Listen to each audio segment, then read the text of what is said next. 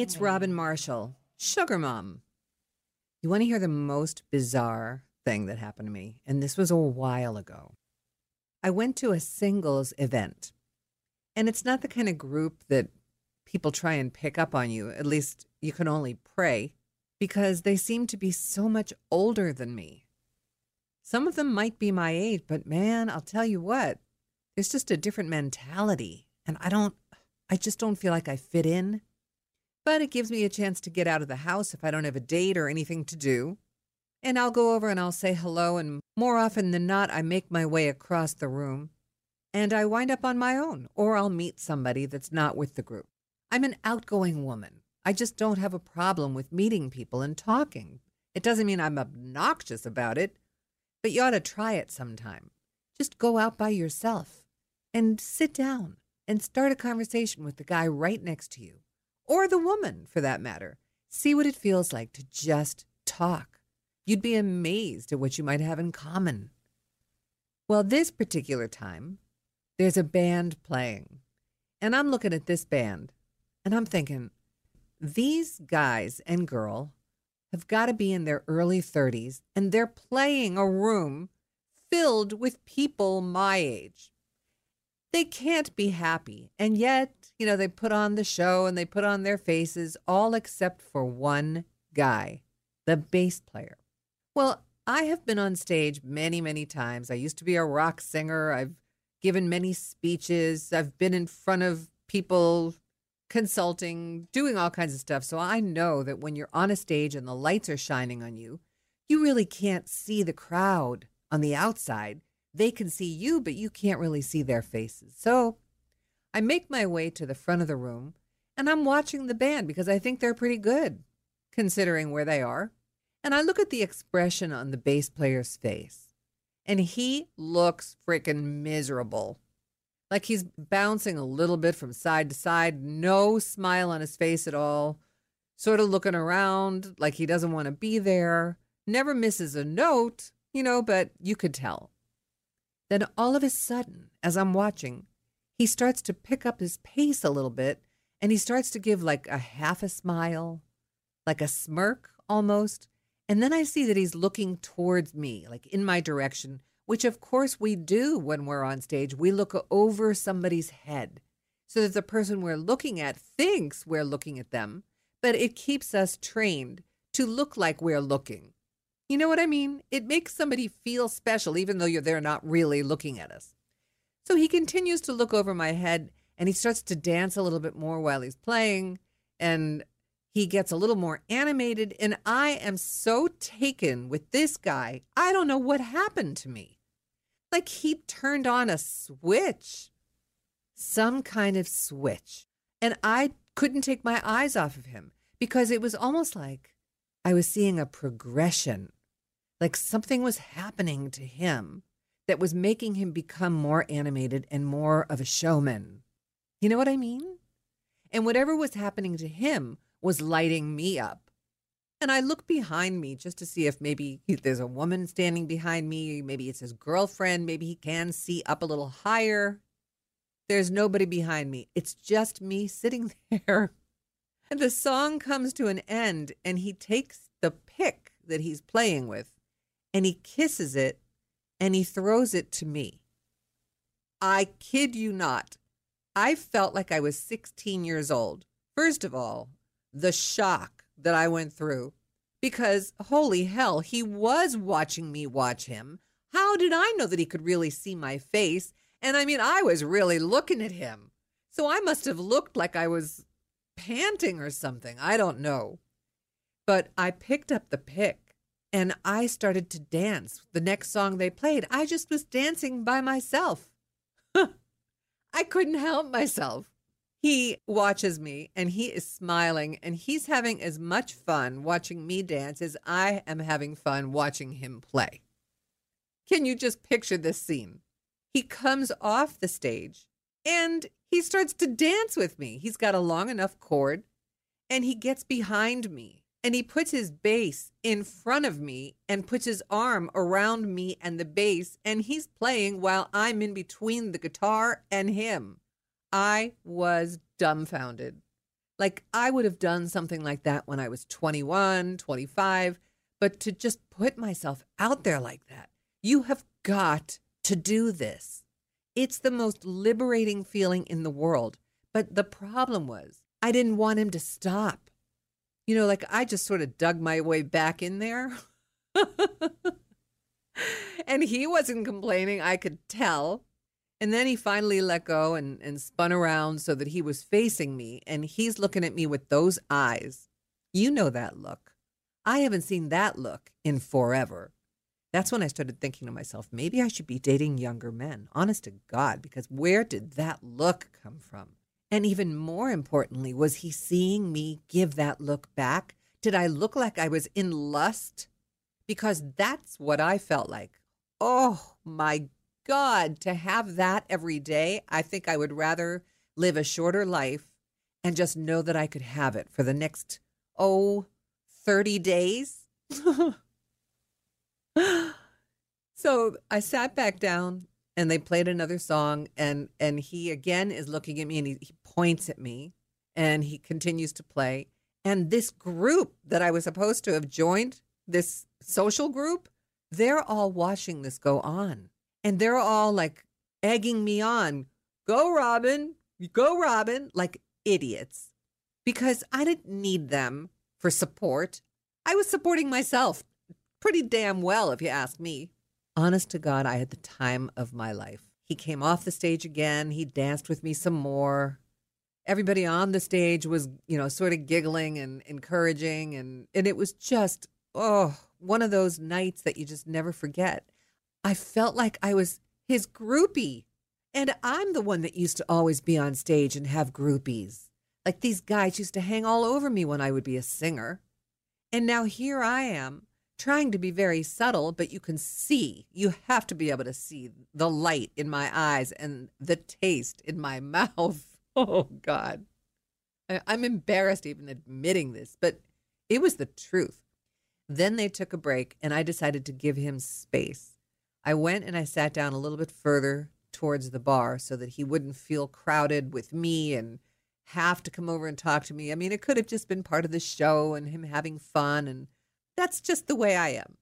He walks past, he goes into the men's room, he comes out with a drink, goes outside, and I think to myself, all right, so I should just enjoy what happened while it happened. And I watched him walk back in, and he walked over towards his band members and sat down with them and talked for a bit. I decided to go outside and get some air. And, honestly, if I have to tell the truth, I was very disappointed. I felt like I had been jilted, like I was 16 again, and the guy stood me up. So that's what we get if we let our hair down and we take a shot and we have the time of our lives and it doesn't turn out the way we wanted it. The question is, was it worth it to do it or not? Because you wind up so disappointed in the end. I come back in and the band had started and he is over with that social group that I came to meet.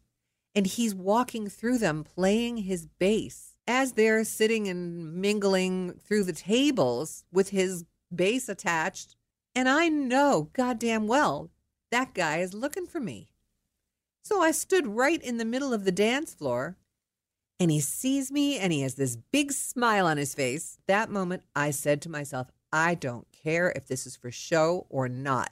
I am going to be with that guy one way or another. I'm going to figure this out. So he sort of glides back my way with dance steps and he does the same thing. Like he dances around me and he stands still and I dance in circles around him. And he puts his bass in front of me again. And then I turn around unexpectedly. So we're face to face while he's playing. It was wonderful. Here's what I would suggest. You go, you watch a band and you take one of the members and you pull them off the stage, as long as it's not too high up in the air, and try it. What have you got to lose? Face? Who cares at this age?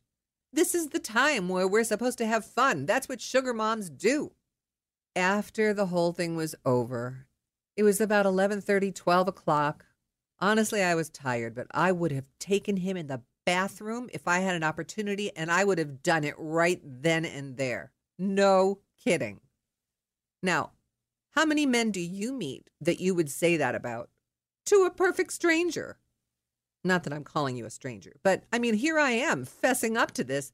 I would have done it. I would have gone in the back seat of my car, and that is not a comfortable place. I walked outside.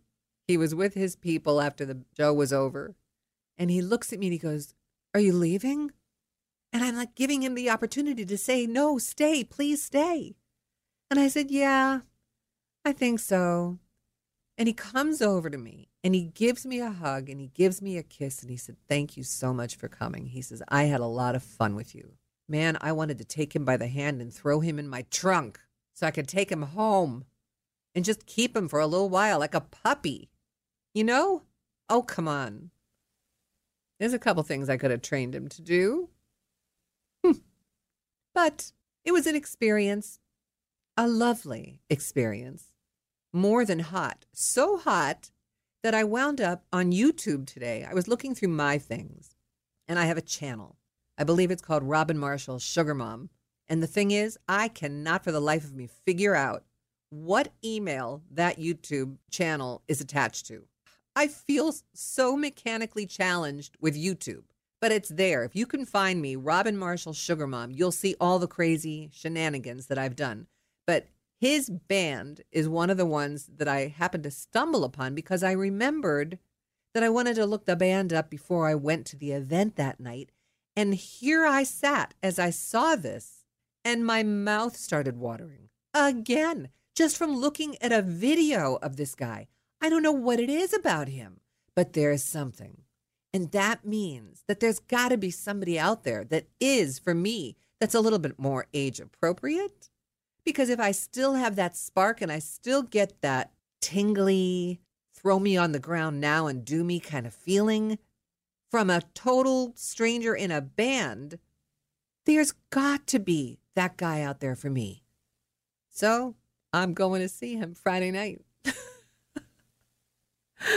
This will either be torture or pleasure. If he doesn't remember me, I will be devastated. And I'll let you know. If he does remember me, I am going to try and finagle a phone number out of him. I don't care if he's 35. I don't care. If he dies, he dies.